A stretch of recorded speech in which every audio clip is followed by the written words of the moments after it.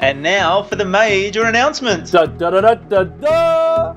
Oh, Marcus, for years, listeners have been urging with us, pleading with us, begging us to run Wellness Couch events in their own hometown and not just in Melbourne. Well, get ready, folks, because in 2018, there's not one, not two, but three major events coming your way. The Wellness Base Camp is our brand new one-day event featuring your favourite Wellness Couch podcasters in your very own home state. In 2018, we are coming to Brisbane, Adelaide and Kiama, just south of Sydney, for one inspirational day of health and wellness. Oh, incredible lineups to MP. We've got the Up for Chatters, we've got Joe Witten, we've got Fuad, we've got Cale Brock, Audra Starkey, the incredible Marcus Pearce, Brett Hill, and so many more. Now, seats are strictly limited to these events. The Wellness Base Camp is not a big Wellness Summit 1,000 people job, so do not muck around. No, you got to get in quick, MP. The early bird 2-for-1 tickets are now available. Best Christmas present ever. To book your tickets and for all the information, head to thewellnessbasecamp.com.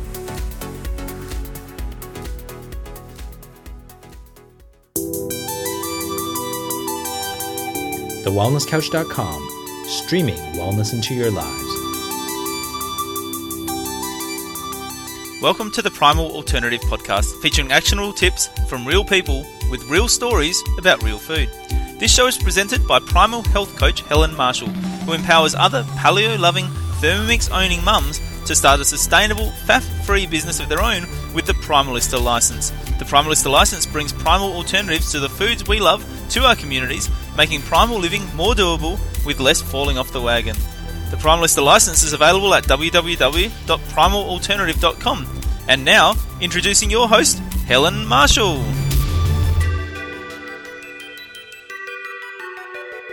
Welcome to the Primal Alternative Podcast. Today on the show, I'm so excited to be joined by Primal Blueprint guru Erin Power. Erin is just incredibly inspiring. I love her message around how she transformed her health from being somebody who did everything right.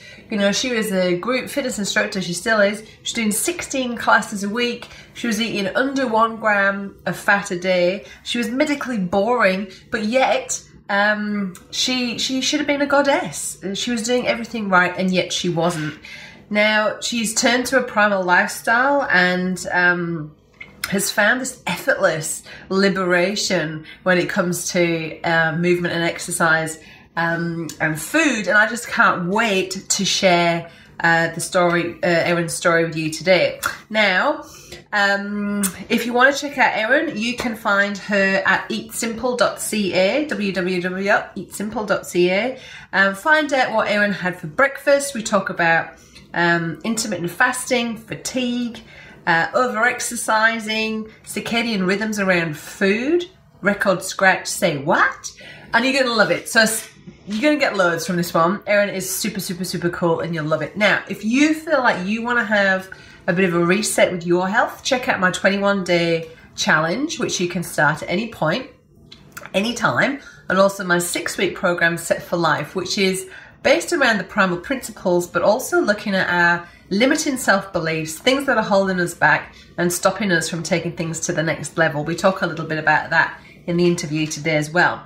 Now, if you would like to align your passion for a primal lifestyle and serve the paleo primal ancestral health community in some way, then why not consider becoming a primalista? A primalista is a producer of the primal alternative food range. In our food range, we've got fruit toast, we've got fat and seedy bread that's only got 1 gram of carbohydrates per slice, we've got choc chip cookies, we've got gut nourishing jellies, we've got paleo pizza bases and summer or winter bread. The range is made with the most nutritious, delicious ingredients, and really the mission behind Primal Alternative is to make going grain-free easy. Ditch the deprivation, girlfriend, sister, and embrace the delicious nutritiousness, is that a word? Of Primal Alternative. We need more producers. I need you to help serve your community so we can get these products out into our communities to help the health epidemic that we're in. Over to Erin. Get straight into it, and we'll start with what you had for breakfast. Okay. What did I have for breakfast? I had just shy of half of a chicken. And it's 5 p.m. here, and I had that an hour ago. That's when I broke fast today. I had a really just hectic kind of just all over the place day. And so I finally sat down to break fast, and I had half a chicken almost. Yeah. Just on its own? Yeah, I don't know. I'm going for dinner later tonight. So, because I do eat in a compressed eating window anyway, like for me to break fast at, 4 p.m., it's a little later than normal, but not unusual. And like just having that straight protein, the protein's the greatest macronutrient for satiating hunger. So it got that job done, but it also like isn't so much that I'm going to be like, my appetite isn't spoiled, if you will, for my dinner later, because I'm going out for dinner tonight. So it's going to tide me over for a few hours, and then I'll kind of finish my eating window at the restaurant, where I'll probably have like a steak and some awesome vegetables or something like that, maybe a glass of wine or two. So yeah, I just had the chicken. I eat very plain food. Honestly, I eat very ordinary food. I think it's wonderful. And tell us a little bit about the compressed eating window, because some of the listeners might not know exactly what that means. Yeah. When I say compressed eating window, I'm talking about intermittent fasting. I just don't talk about it in those terms. In fact, the whole concept of intermittent fasting is so funny to me, because it's like, well, obviously it's intermittent. If it wasn't intermittent, it would be called starvation, first of all. So the intermittent part of it is totally redundant. Now the fasting thing. So fasting has become one of those things that's just really trending right now, for better or worse. I won't dive into my opinions on whether this is a good thing or a bad thing, but fasting is having a moment right now, like a lot of other things are. And people are trying to fast a lot. I'm trying to fast for 16 hours. I'm trying to fast for 18 hours. Well, I don't try. I'm at a point where I don't try to do anything. I just, over the years, my meal intervals have lengthened. So, I just, because I've become, really metabolically efficient, I'm really good at tapping into my stored fuel, and I don't have to fuel my body regularly as much anymore. So I kind of go through most of my day, like my work day, I have my workout, and most of that stuff happens fasted. And then I don't really get a hunger that needs to be answered until early afternoon most days. That's not every day either. Some days I wake up and I need breakfast right away. But today, and truthfully, I'm listening to my body's signals every single day. And today was 4 p.m. and I was like, I'm feeling like eating half a chicken. And so I did. Wow, I absolutely love that. And I also love, I know what you mean about the people who are saying, I'm trying to, they're like looking at the clock and they're like pushing through to get to clock up those 16 or 18 hours of fasting. But really, this is more about becoming an intuitive eater, isn't it, Erin? And listening to your body. And if you're waking up and you're thinking, I feel like breakfast, then have breakfast. There's no need to like push through. And really, that's a bit of a hangover, isn't it, from the 80s and 90s starvation diets that we have all been on, let's face it, where I remember filling up with a can of Pepsi Max, no sugar in it, because just to try and fill up, to push through that starvation, which it hasn't done me any favors at all. No. Nope. No, it didn't. And it's yeah, I was going to say it's funny because the idea of intuitive eating, it's really it's an interesting time that we live in, because people are getting more and more experimental with their health and their nutrition, which is good. I think that's ultimately good. But we're still buying into these buzzwords and keywords, and even into intuitive eating. I'm using a lot of air quotes, more than I usually do, because we're talking about things that are trendy right now. Even intuitive eating. I actually just had a little bit of a rant on one of my social feeds about this. I spoke to a gal who was asking how I eat as a health coach and nutritionist. So I kind of filled her in. Well, here's basically kind of how I approach food. That's where I'm at. She said, "Oh, that's great. I eat intuitively. I just do this intuitive eating thing." And it's like, well, that's awesome that works for you. Like, I'm really happy that's working for you. She was in great shape. She was happy. She was healthy. It was working for her.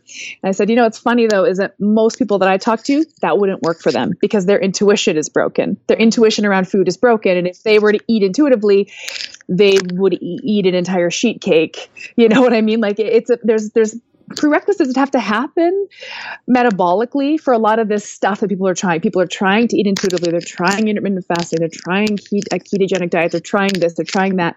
But honestly, at the foundational, sort of at the core of all this stuff, you have to perform this metabolic reparation. Otherwise, all those intuitions and those signals from your body are a little bit haywire, to be honest with you. Yeah, absolutely. So it's not really your intuition that you're listening to. It's the sugar burning machine that you've created metabolically over the last 2 or 3 decades. That's actually going, you need sugar and you need it now. So that's actually, not what you want to be listening to. You want to be transitioning to becoming more fat adapted, and then, and also undoing all of that social conditioning that we've had, Erin, around clean your plate, finish what's in front of you, all of that hangover that we had from our grandparents from the war years and the depression years, which, it served us at that time when there was food scarcity, but now there's just food ridiculous abundance.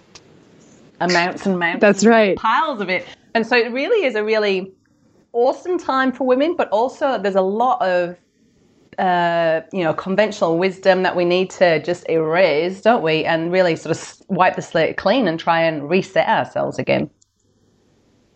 100%. Actually, the very first thing I do with any client that I take on in my health coaching practice is I have this big document that I've been amassing over the years of all the conventional wisdom I'd like them to just sort of abandon. So I actually put it in front of them and say, here's some of the things that we've believed about nutrition for the last several decades.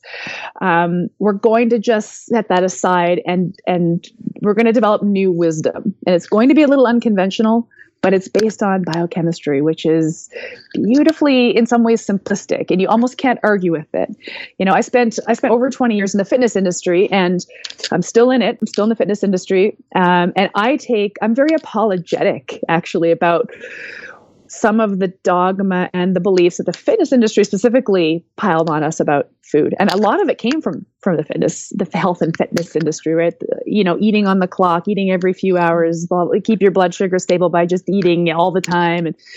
And lots and lots of just weird beliefs that ultimately just bewildered people. It just overwhelmed them with information. Much of it was conflicting, and not much of it was based on biochemistry. So it's let's just wipe the slate clean. Let's go back to biochem, back to how the body's cells work. And that actually in some ways simplifies it, I think. I think it absolutely does. And my history as well is a personal trainer and worked in the fitness industry for 20 years before I became a primal health coach. And it's the same thing. Every single woman that I used to see back in the day, all they wanted to do was to lose weight and tone up. There was no connection between food and mood, or food and how your body was functioning on a fertility level, hormonal level, everything like that. Mood, depression, anxiety. There was nothing, no link at all. And so I do feel as well like it's my duty now to go forth and spread this word as much as possible, so that people know that they're not on their own. And that was actually a big crock of crap, and it didn't work. And it's not their fault that they're now in their 30s and 40s and in a complete health crisis, right? Absolutely. It's so funny. I say the exact same thing. It's not really your fault. It's not really your fault. You were being fed bad information. And for that, I apologize on behalf of the whole fitness industry. But hey, it's not too late. We can start making steps to get us on the right path metabolically. So. Love it. So tell us about your story, Erin, from when you were, following the conventional wisdom, and then tell us about how you came across Primal. Mm-hmm.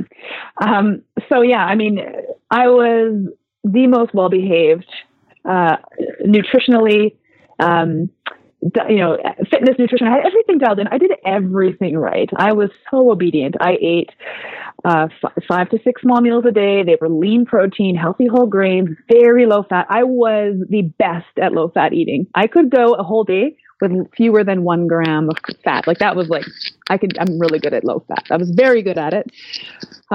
Also, I was in the fitness industry, as I mentioned. I wasn't a personal trainer. I was and still am a group fitness instructor. So that's a little bit of a different branch of the fitness industry, where we're group fitness instructors just work out a lot. We have to just teach a lot of classes, basically. So I was teaching, 2 to 3 hours of classes a day. And these are moderate to high level intensity, because when you're the instructor, you kind of have to push it. So I wasn't ever like an endurance athlete. I wasn't pounding the pavement.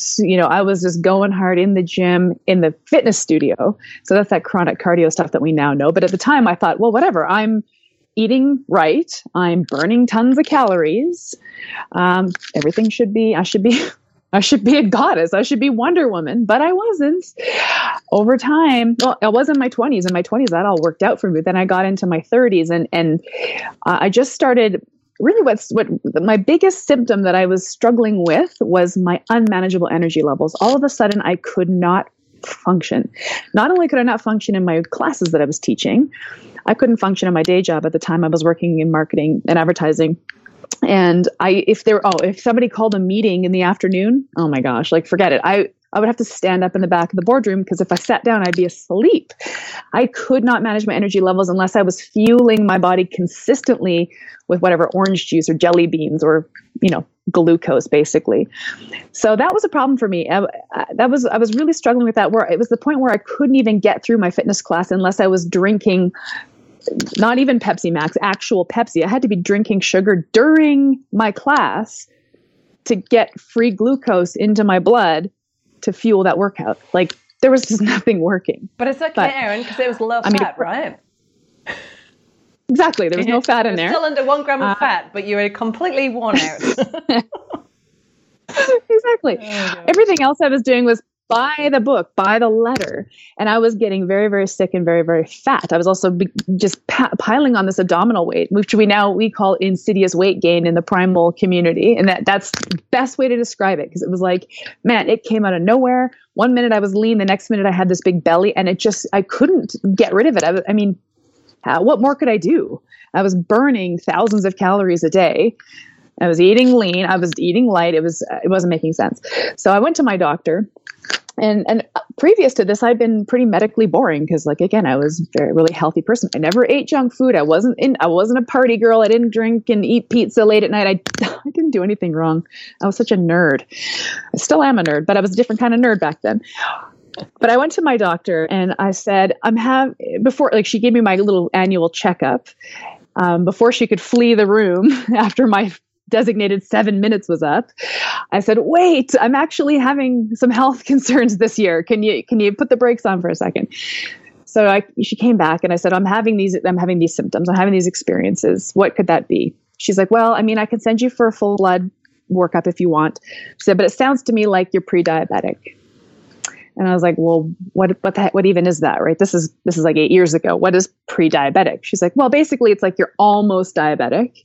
And if you kind of wait for a bit, then you'll be diabetic. And then I can give you insulin or something to manage your diabetes. And it's like, okay, so I'm just going to wait to become diabetic? Oh no, my God. I reject that diagnosis. Yeah, I reject that diagnosis. Have a nice day. So I left the doctor's office and I went to the bookstore because I was in the mall. That's where my doctor's office was. And the bookstore has the computer kiosk where you can type in, keywords to search for books. And I typed in diabetes. And I knew enough about diabetes to know it was an insulin problem. So I was typing in diabetes. I was searching for books about insulin. I found this great book by a gal named Dr. Joey Schulman. She's actually a Canadian doctor, physician, and she wrote this book called The Last 15, which sounds like a diet book because it kind of is, but it's about that stubborn fat that we all gain around our midsection, as she tied it to insulin. And this was really enlightening to me. Learning about insulin became sort of my starting point. And then there were so many things in that book that were just blew my mind. Like the fact that my lifestyle, my stressful job that I hated was contributing. The fact that my overtraining was contributing to this. I was like, what? I thought I was supposed to just exercise all the time. You mean to tell me that was actually contributing to this problem? It was mind blowing. And then there was even some hints that the way I was eating, the timing of my food was all, really wrong from a circadian perspective, the circadian rhythm around food, which is something I still geek out on to this day. Anyway, how I came to find primal and paleo, this is so embarrassing actually, was I Googled, because I was frustrated. I was like, no, I did everything by the book. Why did my body fail me? So then I was thinking, what did cavemen eat? Wait, no, all our ancestral are those ancestral beings that we came from. How did they eat? So I actually Googled that. What did cavemen eat? And the caveman diet came up, which was the crude name that was given to the paleo diet in the early days. We try not to call it that anymore. Yes. Try to really distance ourselves from the caveman thing. But yeah. And so I found Robb Wolf, I found Mark Sisson, I found all the paleo guys. And I just started devouring all that media. And that was about 8 years ago. It was interesting because I had a car accident right around that time. Totally unrelated story. Car accident. Injured my core. I had like a lot of core injuries, my back and my abdomen muscles. All these muscles were torn. So I couldn't do anything. I had to take a break from the gym, but I dove into the nutrition. I dove into the nutrition stuff. I stopped eating grains. I stopped eating legumes. I stopped eating dairy. I changed my sort of fuel source away from carbohydrate toward fat and protein. And laying on the couch, because I was bedridden from these injuries, my body began changing dramatically. I started losing the fat. Well, I lost the water weight quickly, like everybody does, that quick win. But my body composition changed for the better in the absence of exercise. Like, for somebody who comes from the fitness industry, and you know this, it's like, what? I haven't burned any calories. I've been lying here on the couch. And my body composition is improving. I'm not just saying I was losing weight. My body composition was improving. Fat was coming off. Muscle wasn't budging, and my muscle was staying put. The fat was just coming off of it. My energy levels, that was the big win for me, was like suddenly I was like surging with energy because I was actually now appropriately feeding my previously insulin resistant cells. I managed to bring myself back from pre-diabetes, which is just extreme insulin resistance, really is what it ends up being. And now I was fed and my body was functioning, and my metabolic function was actually coming into its own. And it was, I became an evangelist, like so many of us do. Like so many people do when they have a life-changing health transformation. I don't care if it's a paleo diet thing that did it, or you found some awesome herb that took away your menstrual cramps, or whatever it is. Whenever you have a life-changing health transformation, you want to shout it from the rooftops. And so I did. Got a little crazy about it for a while there. And I still am, obviously, to this day. But that was basically my health journey. That's what brought me to the sort of ancestral diet. Wow, such an amazing story, and one that we can all so relate to, whether we were, our background is so similar. Mine was also, I had a sales and marketing corporate career that I just hated, and also was still obsessed with the gym, and also thinking, I didn't eat at the fast food joints or anything. I was really healthy, with the more healthy whole grains, the better. I was eating so many healthy whole grains and so no fat. I hadn't eaten fat since I was 14, but yeah, I was gaining weight and energetically no energy, and moods and depression, anxiety, all of these things that I just thought, this isn't me. Why am I coming to be like this? And then to have that reset, you do get evangelical because you're like, oh my God, I found the way. This is the way. This is easy. There's no deprivation. There's no guilt. You can eat all this delicious food, and holy moly, doesn't food taste so much better when it's got fat on it?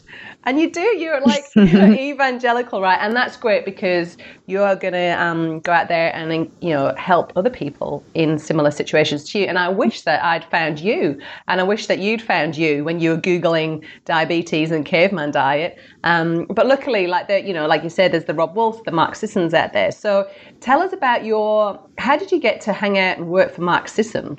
Because that's seriously cool. I know, right? I know. Believe me, I pinch myself on a daily basis.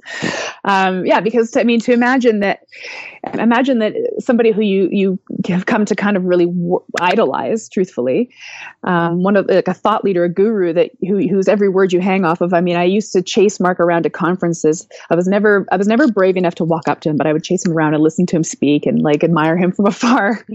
And to have him, actually hire you into his organization is just like a lightning strike. I can't even believe it, honestly. But the way it came about was, I became evangelical about this health transformation I had. And really my evangelism came from, like we touched on earlier, that the conventional wisdom was wrong. And this unconventional approach was really effortless. And for me, it was like, man, I'm liberated from all that fussiness. And that's actually a thread that's still woven into my entire being and my health coaching business, and everything that I do every day is this effortlessness, this liberation from the real fussiness of the fitness nutrition dogma. Anyway, I wanted to help people. I was like, the evangelism wasn't really working. I was just annoying my friends and my family. So I was like, well, whatever. I'm gonna bring this message to people who want to hear it. And I thought, in order to do that, I should have some kind of credential. And I was already tired of my professional career. My marketing career was boring. I didn't care about it anymore. It wasn't really speaking to me on any kind of authentic level. I was just doing it because it was a fine job. So I thought, well, maybe I'll do this instead. So I searched out for a nutrition credential. And this is a while ago, before even the Primal Health Coach course existed. Probably about 5 or 6 years ago, I started this journey. And I found a credential in where I live in Canada that it's registered but not regulated. Okay, so it's not regulated like a dietitian. It's a registered nutritionist program. It's a holistic nutrition diploma. So it's full-time school for a year. There's a big board exam you have to write, case studies. It was legit school. It wasn't like Cracker Jack school. It was legit school. But you got this holistic nutrition diploma, which is the whole body. That's always a good thing. The whole body. How does the whole body use food? So there's a heavy amount of science in that course. Now, because it was holistic nutrition, it was fairly plant-based. Most of my classmates were vegan. So I'd be like Shane eating my chicken legs in the back of the room. Whatever, it's all good. But I learned, it was great. It was a great school. I can't say enough about it. It was good. I graduated with that diploma, and I set out to start my business. And then almost as soon as I got busy doing that, the Primal Blueprint Expert Certification Program came out. That was the first iteration of what we now call the Primal Health Coach Program. And that was really just for the dorks like us who followed Mark and wanted to be Mark's tribe. It was like, oh, I'm going to do Mark's course. So I bought it right away. I was one of the early adopters. In fact, when I look at the graduate, we have a spreadsheet that we keep of people who bought the course. And I'm like one of the top, first 20 people that bought it. Yeah, and it's funny to see my name on there. But anyway, so I didn't touch it for a long time because I was busy or whatever. I kind of dabbled in it here and there, just getting the coursework done. It was awesome. The content was so great, and I thought, like a lot of people probably think, well, I already know everything. I've been reading every book in this space and every blog post Mark ever wrote. I know everything already. This is going to be a breeze. And I was really humbled by the content. It was deep. It was deep. And I think a lot of us who are kind of primal paleo junkies had the same experience. Like, whoa, I wasn't expecting to be so, basically bitched by this science in this course. Getting down with the mitochondria. Honestly. And I was like, whoo, it was really full on, wasn't it? It went. It was, and I loved it. I was like, oh, this is so good. This content is awesome. So then one day an email came out. I got an email in my inbox anyway, and it was from the Primal Blueprint course. At this point, they had added the Primal Health Coaching module. So the course had changed from Primal Blueprint Expert Certification to Primal Health Coach by adding these coaching modules, because Mark realized right off the bat, almost right away, people can and should be making a comfortable living doing this, but what they need is some knowledge around how to build a business as a coach and how to coach people through these changes. Like, that was the missing piece. So he brought that in, hired a awesome life coach, Christine Hassler, to help build out these coaching modules. And Mark's vision really was to have this be, have health coaches working in clinical space. Honestly, that was his original vision for it. So that's where he built out the Primal Health Coach version of the program. So anybody who had bought the Primal Blueprint Expert Certification course just got grandfathered into this new, sort of more robust version of the course. Anyway, I'm rambling. This email comes out and it says something to the effect of the Primal Health Coach program is growing, it's expanding. We have really big vision for it because you're registered for the program. This email went out to everybody registered in the program at the time. So because you're registered for this program, we really want to bring somebody like you in. But we're looking for somebody who has a background in sales, marketing, fitness, nutrition, knows primal in and paleo primal in and out. So, shoot us your resume. So I was like, well, I have almost all of those qualifications, except for I never did sales. But I was like, I probably could sell. I probably could figure out how to sell a primal. I've been talking about it for years, right? So I threw my resume at it, and I didn't really hear back. I I think I did hear back that I didn't get the position. Didn't get it. I was like, oh, well, that's okay. My colleague Laura got that job. She got that job because she has a really strong sales background. So I was like, oh, well, no big deal. I didn't expect to get it anyway. I thought probably 1,000 people are going to apply for that job. So a while later, I got a call or an email, I think it was, saying, your resume was pretty good, not good enough to get the job, but it was one of the ones that bubbled to the top. And we're looking at a second position now that's more like in a student and graduate support communication role, because my background was more into marketing rather than sales and communications and things like that. And because I had this deeper nutrition credential, it was like, maybe you'd be cut out for this kind of a role where you're actually supporting the students and graduates, helping people get through the course, start launching their business, and really being that resource for them.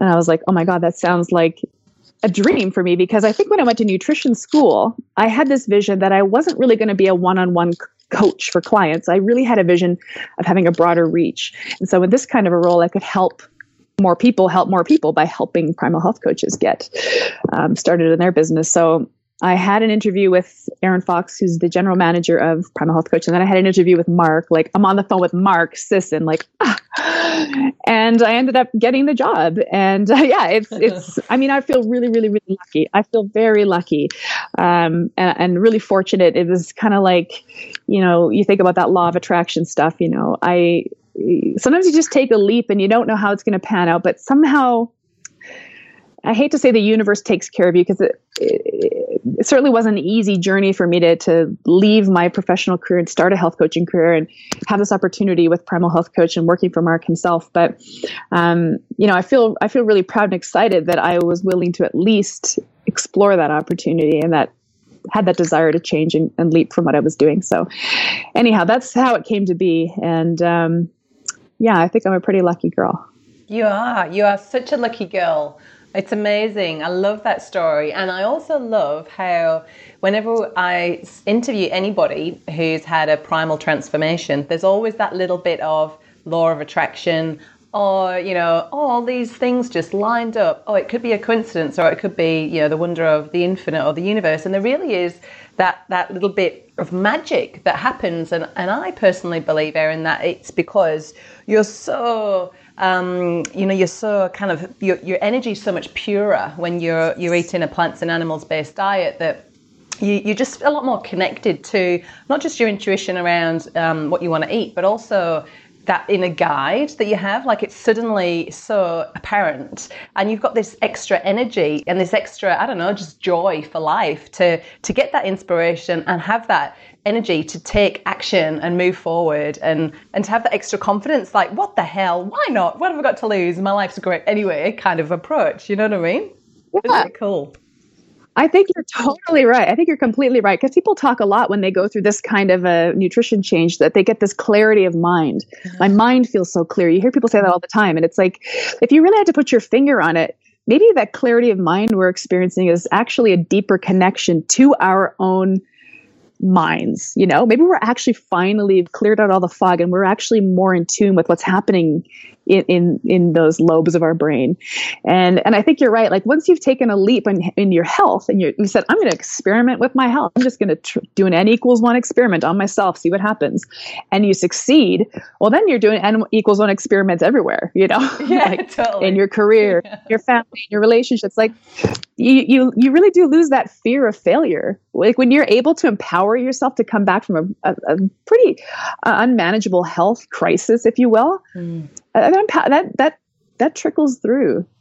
Into other areas of your life for sure. It's really amazing. So what does your business look like now, Erin? So you've already said that you ditched that marketing job that you hated, and now you're on the Primal Blueprint payroll. But do you still have your own clients as well? Like, how does your week look?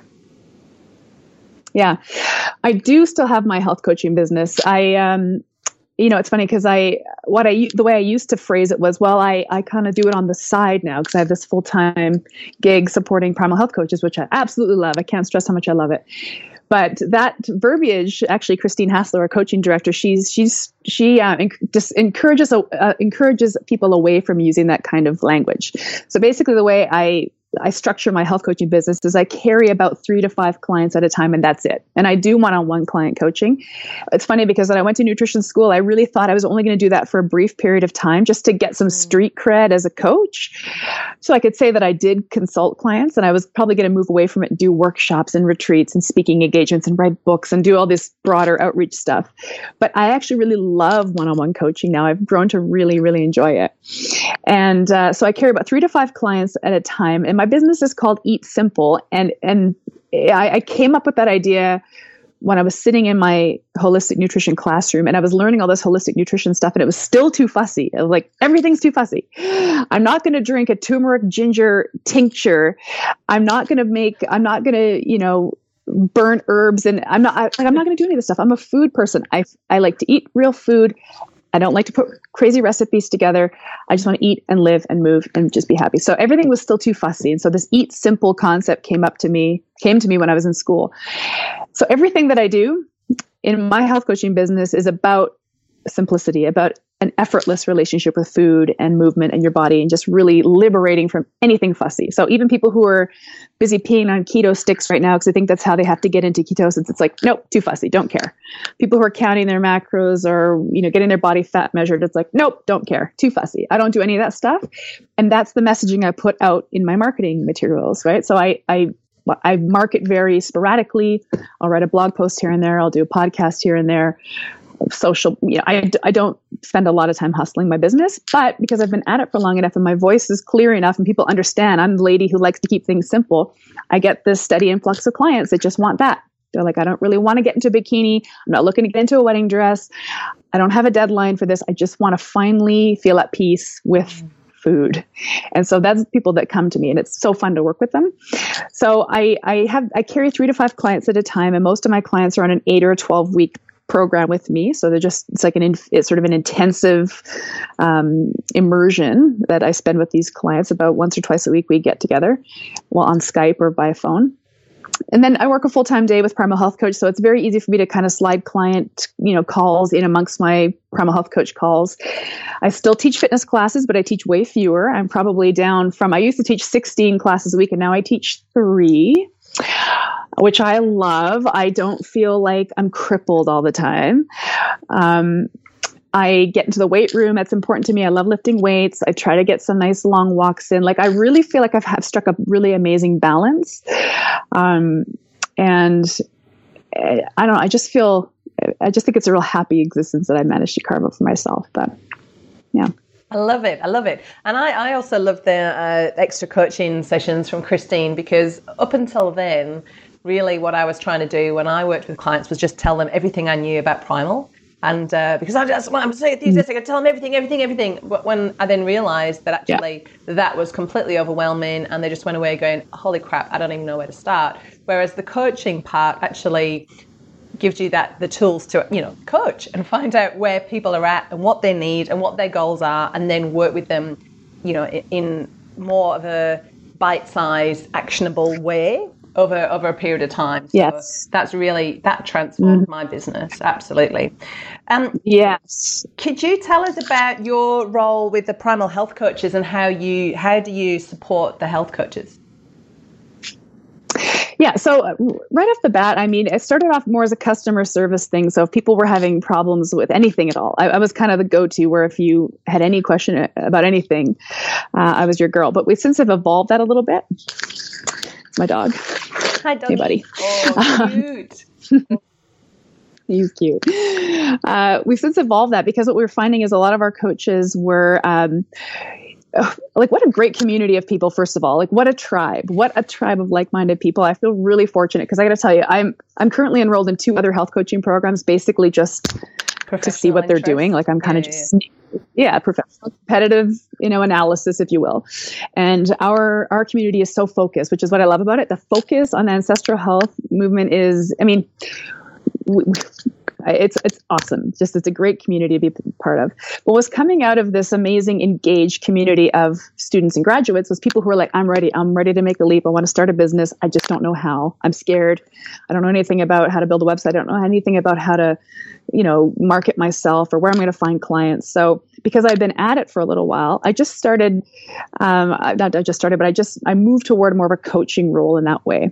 So I spend a lot of time on the phone every week with Primal Health Coach students and graduates who are like, okay, I'm really serious about this. This is going to be my new career path. And I want to know everything about how I can start this and what it's going to look like for me.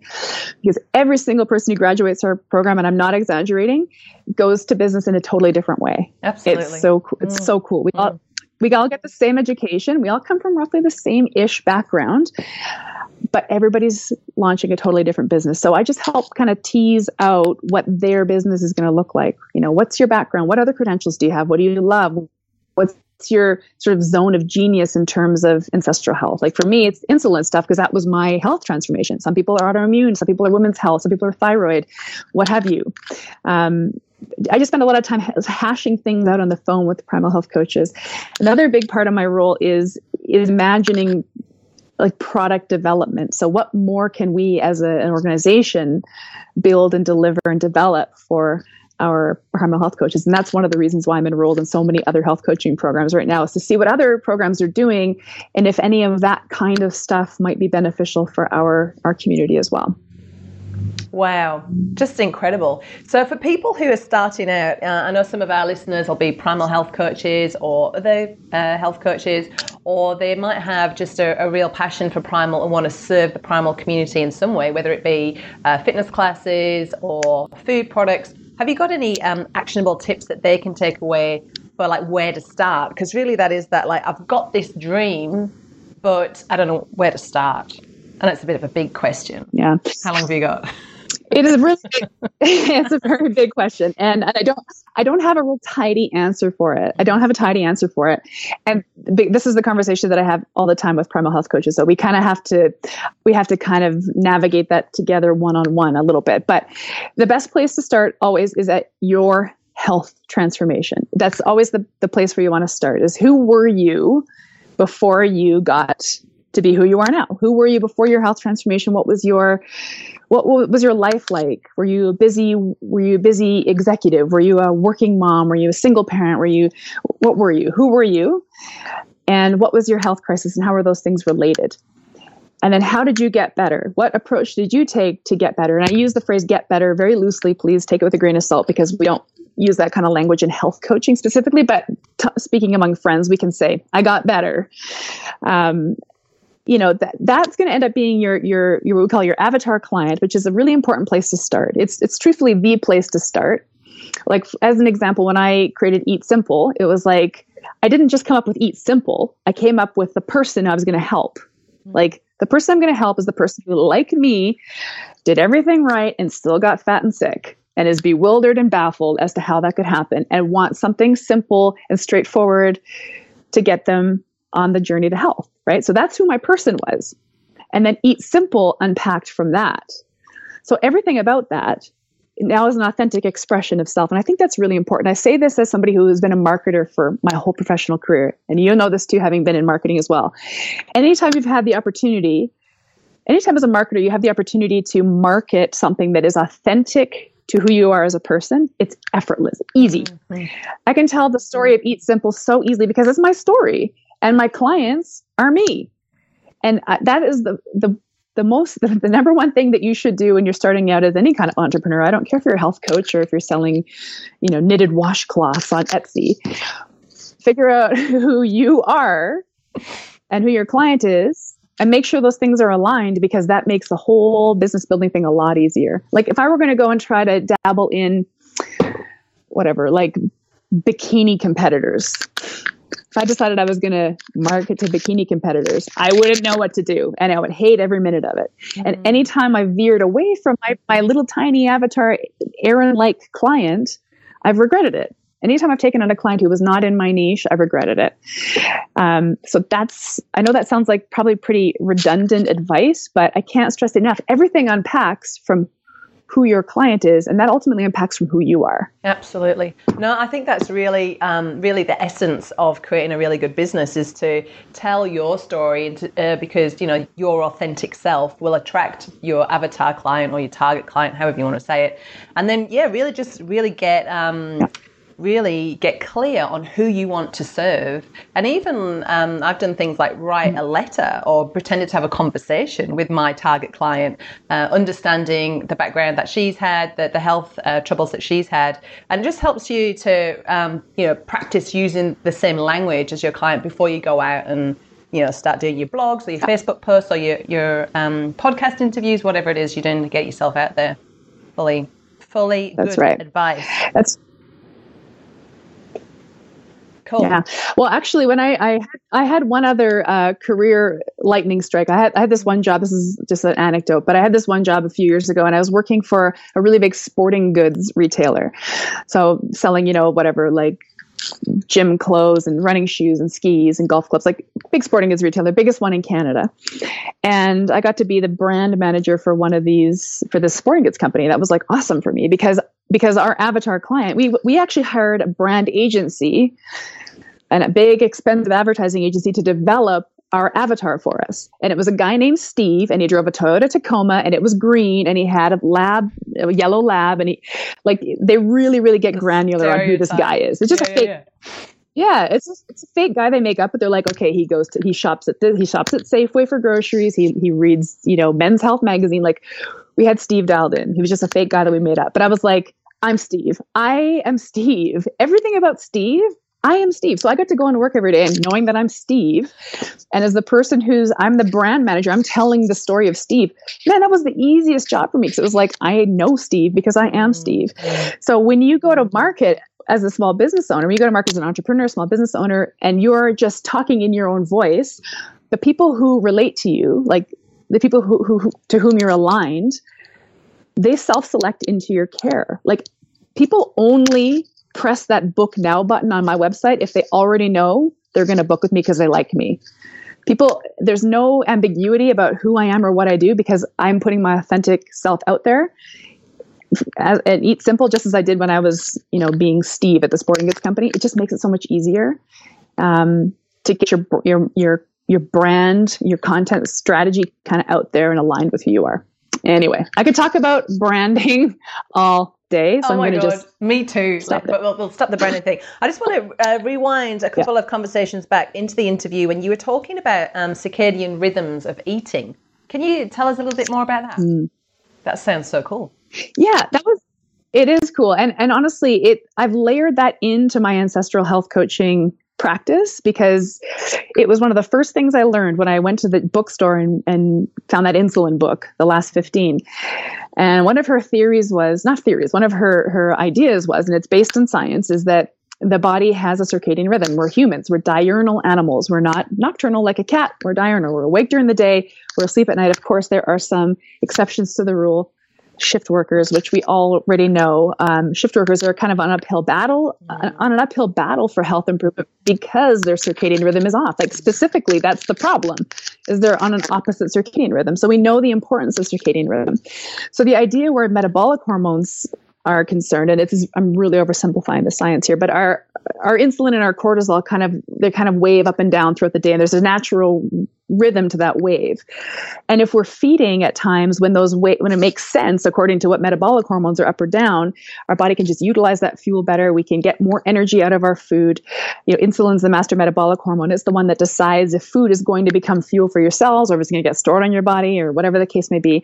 So if you can feed yourself when insulin is sort of ripe for the picking, so basically the long and the short of it is that, and I start my clients this way too. I'm kind of giving away a little bit of my proprietary Eat Simple sort of business here. But if clients who have a totally chaotic relationship with when and how and what to eat, one of the things I get them to do is start with breakfast. I know that sounds ridiculous, and I don't even eat breakfast anymore. I just told you I broke fast at 4 p.m. today. But to start at breakfast and say, this is when insulin is starting to climb at the beginning of the day. When you first wake up, insulin started to climb. It's waiting for that morning feed.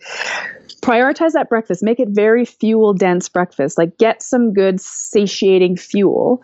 And by that, I mean like protein, fat, some really high fiber carbohydrate, nothing fast, no fast carbohydrates, some really sustaining, satiating fuel into you early in the morning when insulin's ready to kind of deal with it and get it into your cells.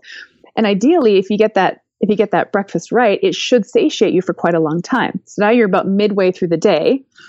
your day is half over. Like where it's noon, your day is half over as a diurnal animal. By the way, I don't care if this animal is sedentary or active or pregnant or sick or nursing. The diurnal circadian rhythm is the diurnal circadian rhythm, no matter what kind of human animal you are. That's just our rhythm.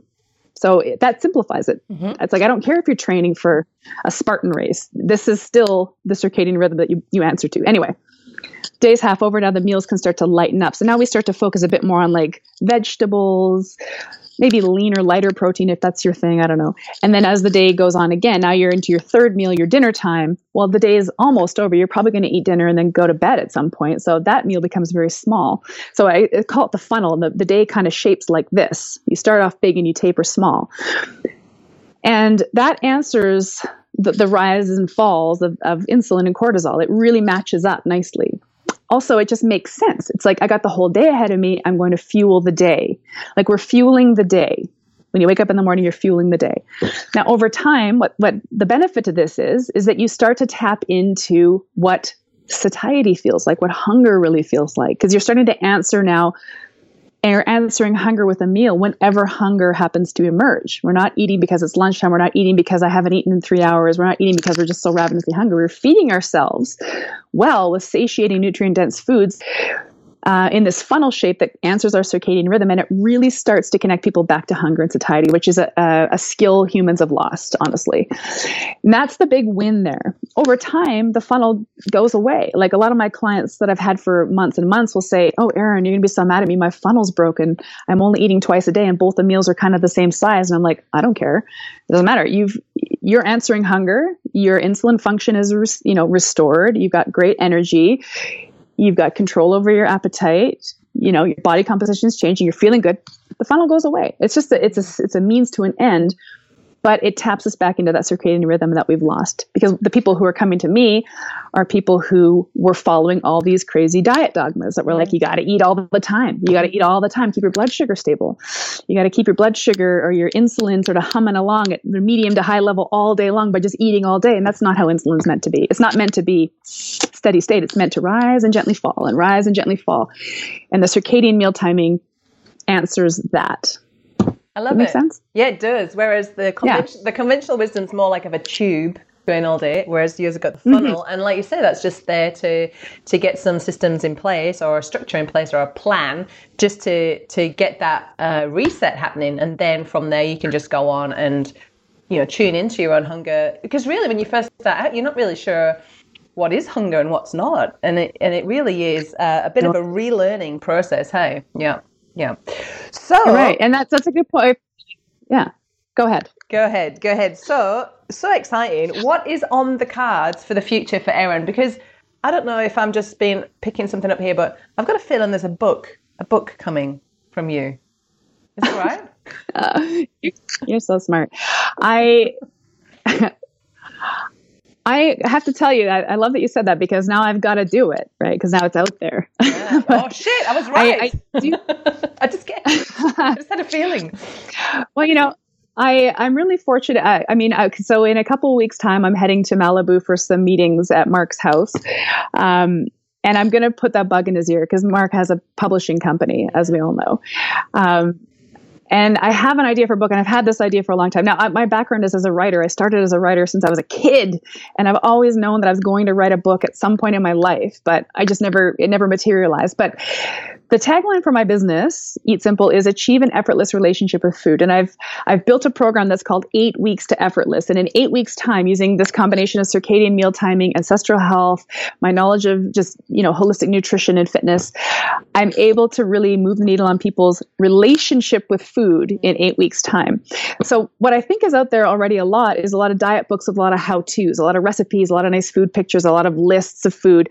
But the thing that I have envisioned in my mind is more of a story. Yeah. There's still going to be tactical pieces like how to do this, but it's not going to be about the recipes and the plan and the on day 1 do this and on day 5 do this. It's not that. It's more of like, what is the beauty of an effortless relationship with food? Because I'm in it for about 8 years now, and not one day goes by where I'm not just absolutely just overflowing with happiness, that I don't have to think about food or obsess about what I've eaten or how I've moved or if I earned and burned enough. Like, there are no words to describe what that liberation feels like until you've actually experienced it. And I want more people to experience that. I don't care if they shred their body down to like an amazing bikini bod.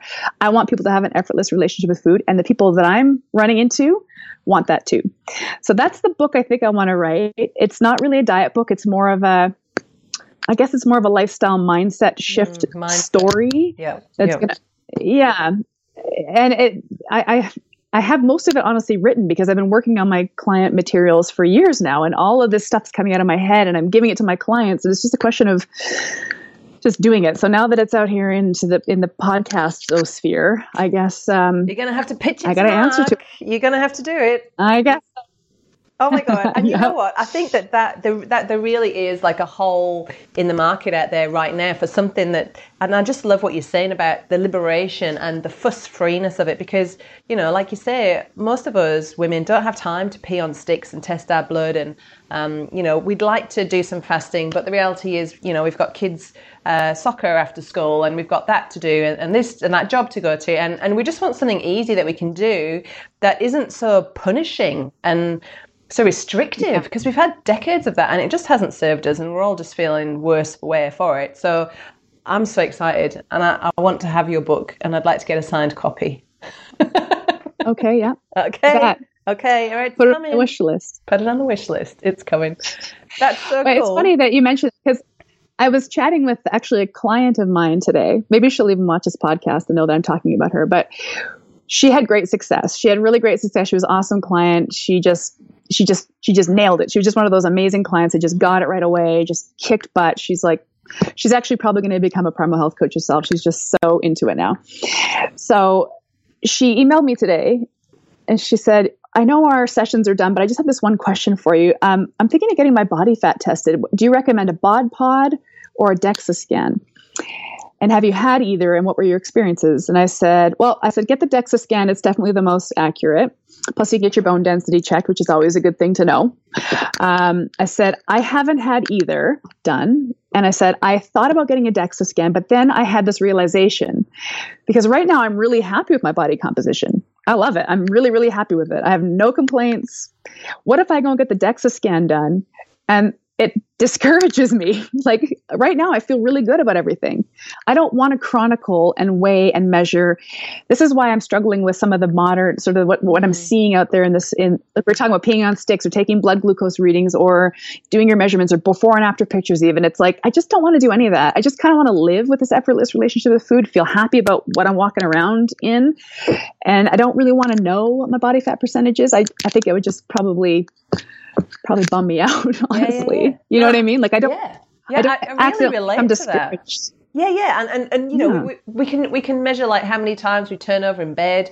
We can work, you know, we can have an app tell us, you know, what our heart rate variability is. There's like so many things that we can monitor, but nobody's really, or we're not nobody, but we are moving so much more away from how do you feel. Like, how are you feeling? Yeah. And really, that's the most important thing. And if you're feeling freaking awesome, walking around in your freaking amazing vessel, then hallelujah. Like, what more do you need? Exactly. And that's what I mean, Mark is a really big proponent of that. Mark Sisson is all about the subjective markers of health. But it's even after he wrote his keto book, people bought his book and read his words and still went out and started obsessing about their macros and their blood ketone readings. And it's like, but that wasn't Mark's message. Like, that's not the message. And I mean, to your point, like, I would just love more people to celebrate feeling good. Just celebrate feeling good. And don't worry about what the data points are. But if you feel amazing, who cares what the data points are?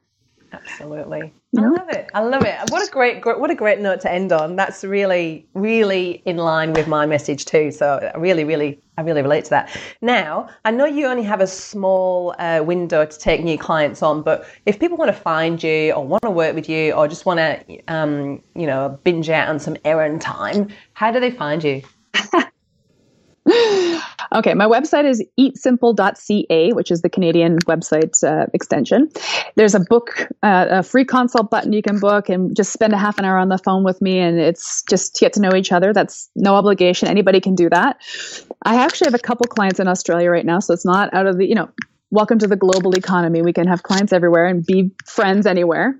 Love it. And I'm also pretty active. I'm pretty active on social media in Facebook and Instagram and YouTube. So my Facebook and Instagram handles are eatsimple.ca. So easy to remember. The YouTube handle is not easy to remember because I don't have a big enough following to have like a vanity URL, but you can find those links sometimes through my website. And I do take to social media. I share a lot of free stuff. Like I ultimately just want to dispense wisdom and get rid of the conventional wisdom and try to enlighten people. So, I don't hesitate to give stuff away for free on social media. And I love talking about this stuff. So if anybody just wants to get on the phone and just like riff about primal nutrition, I'm happy to do that all hours of the day. Awesome. Well, thank you so much for your time today, Erin. It's been just a buzz to talk to you, and hopefully we'll connect again soon when we're talking about your new book. Absolutely. Oh, there we go. It's out there now, man. Yeah. Thanks, Helen. This has been a production of TheWellnessCouch.com. Check us out on Facebook and join in the conversation on Facebook.com/The Wellness Couch. Subscribe to each show on iTunes and check us out on Twitter. The Wellness Couch, streaming wellness into your lives. Whilst the Wellness Couch presenter endeavor to provide accurate and helpful information to their listeners, these podcasts cannot take into account individual circumstances and are not intended to be a substitute for health and medical advice from a qualified health professional. You should always seek the advice of a qualified health professional before acting on any of the information provided by any of the Wellness Couch podcasts.